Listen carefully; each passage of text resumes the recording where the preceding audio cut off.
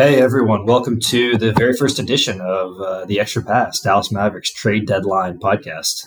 We're kind of starting this out just on the back of a big trade deadline day for the Mavericks. Not a big one for the entire NBA. There weren't a ton of big moves made, which is why I wanted to start off the podcast talking about the Mavericks. I am a Mavericks fan, so that's where this is coming from. But I'm also a fan of the larger NBA and hope to start doing podcasts based on broader NBA moves, analysis, who are the likely finals contenders, offseason moves, contract discussions, contract analysis. But right now, I don't think that there's a ton of content out there on the Dallas Mavericks moves.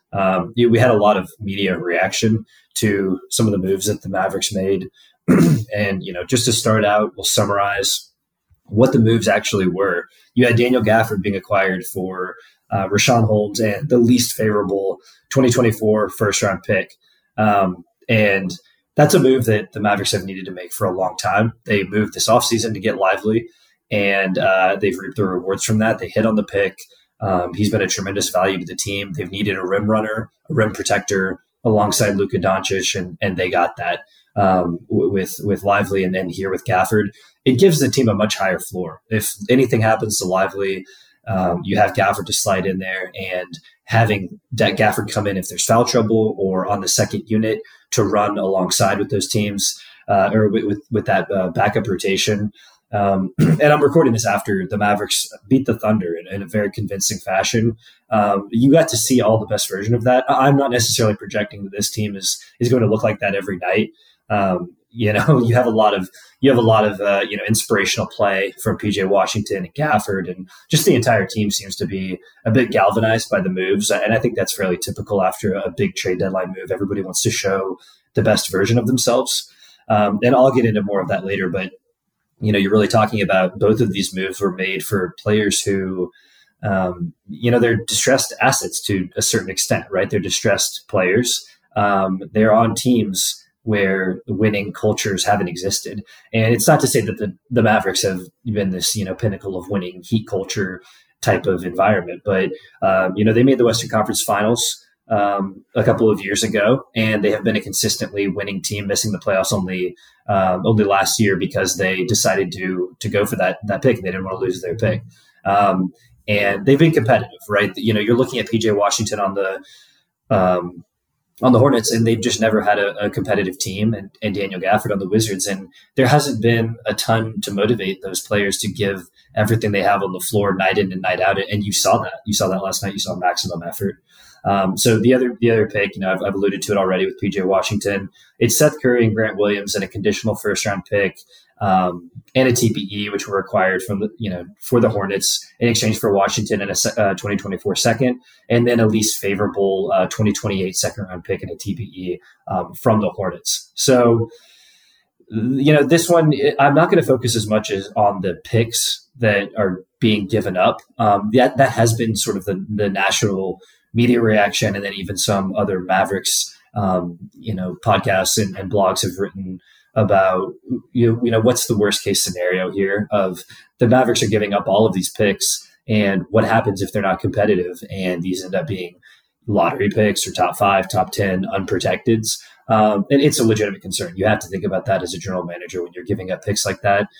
We've kind of seen a swing away from first round picks mattering. Giving up 3, 4 first round picks because end of the first round, there's a 5 or 10% chance that player becomes a meaningful NBA player giving you good minutes. So we've seen kind of a switch away from the valuation of first round picks being what they were.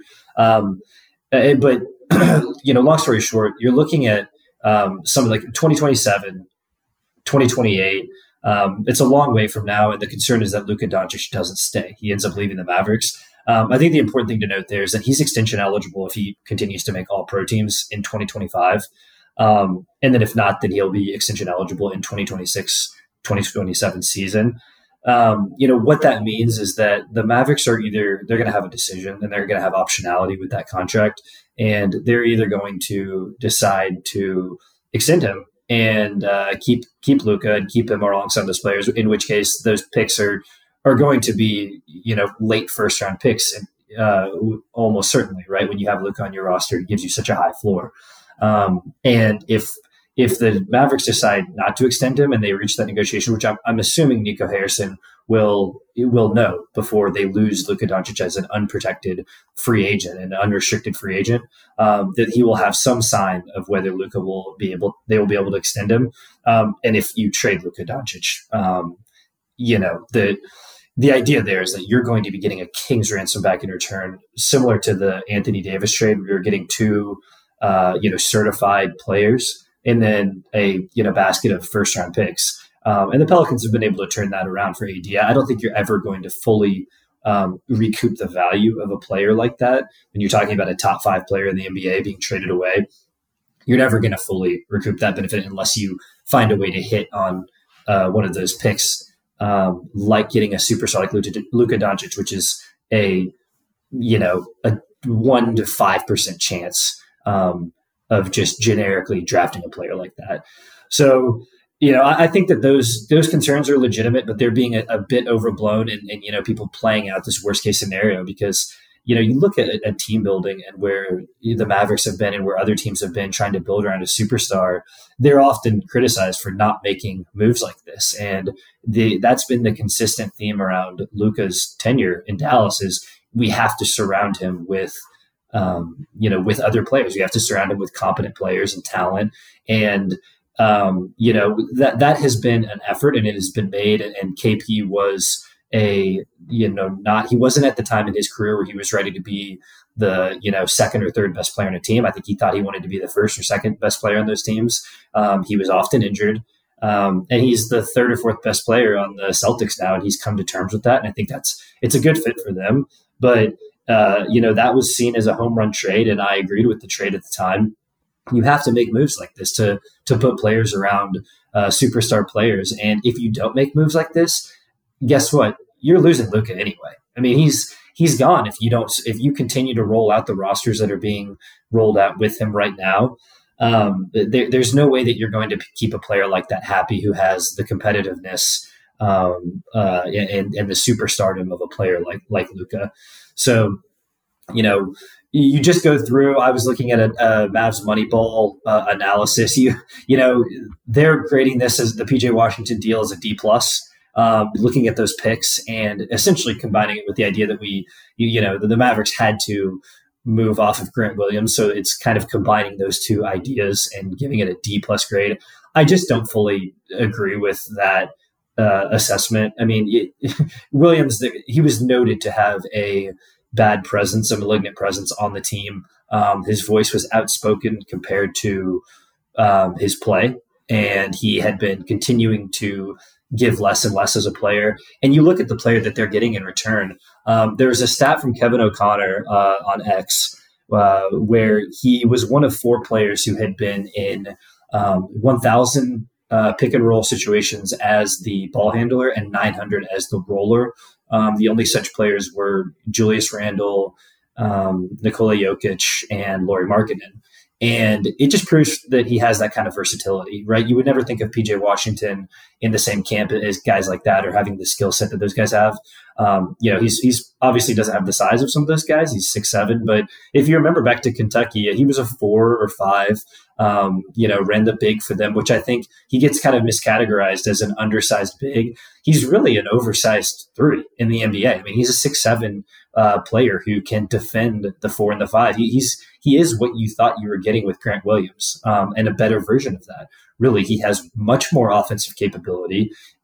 His numbers had started to decline in Charlotte, but you look at every player who has had a career outside of Luka and outside of this system that they play in, and then players that come to Luka's situation, the numbers increase across the board. So I think you're going to get numbers more similar to the better versions of PJ Washington. He's still fairly young, and I think that there is still some untapped potential there. I don't think you've seen the best version of PJ Washington. So I'm backing away from that, D+ rating. The Daniel Gafford deal, Bleacher Report, they're giving a B-. And, that's just because we had to give up less for that. And it's continued need for the Mavericks, having that, backup rim running center. But you saw in the Thunder game, PJ Washington and Daniel Gafford were difference makers. Daniel Gafford was, the only player to have 20 points and I think it was 9 rebounds or something to those numbers in his debut, and he did it in a half, I believe. And you just saw Luka's ability to find guys running to the rim and then backing out of the paint, and then Luka taking advantage of this. It gives them so much optionality, and Luka's running the offense like he's a point guard. He sets up or like he's a quarterback rather. He's setting up the play. He has the option to hit the big man rolling to the rim, who sometimes they're covered. I mean, you saw a play in that game against the Thunder where Gafford was covered underneath the rim, and Luka just saw the size disadvantage, just throws it up and just says, we're just playing jump ball. Go get it. They switched on to you, and you're just not going to be able to guard all of those possible combinations. And you start to think about running Luka in the first unit, obviously, and maybe giving him some much needed rest and letting Kyrie or Hardy run the backup unit, where you've seen a couple of good games out of Hardy where he has shown a little bit more playmaking and passing ability. And you have a combination of Hardy and Kyrie running the second unit with Gafford.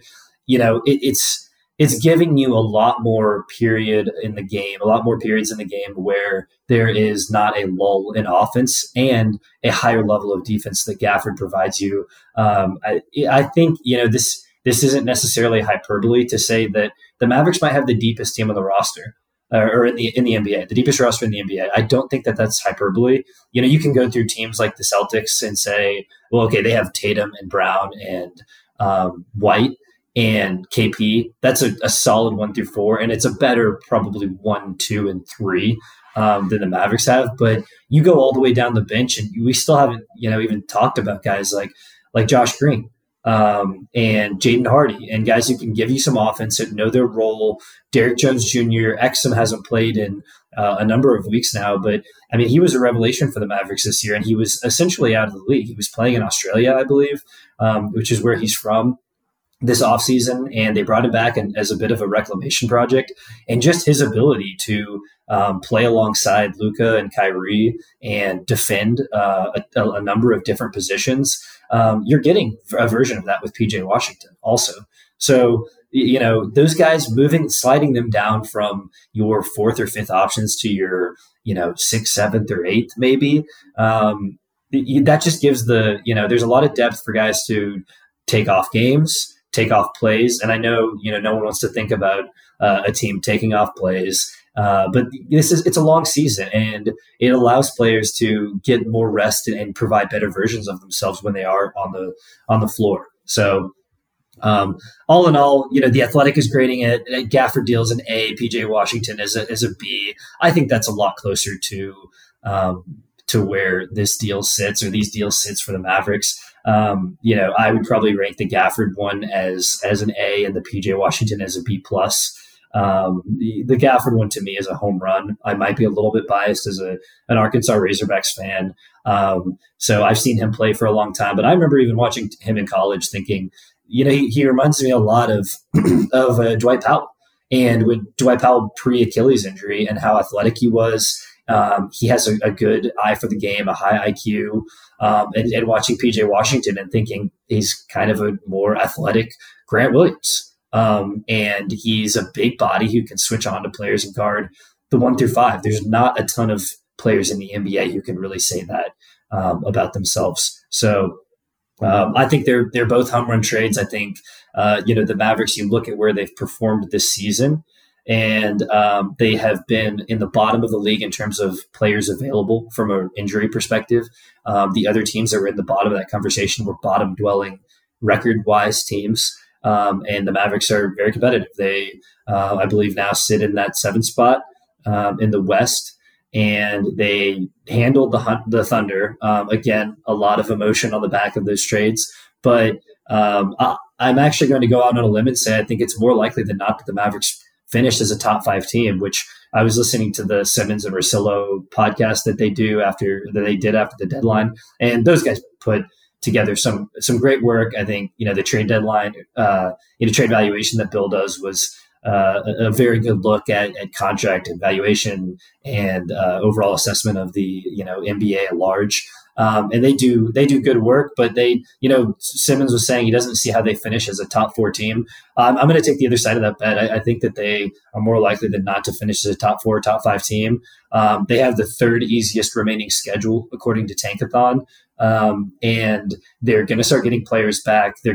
Not a lot of other teams in the NBA have made deals to make themselves better here at the deadline, so that favors the Mavericks. And I think just the long-term nature, looking at this from a longer perspective, the contracts are not bad.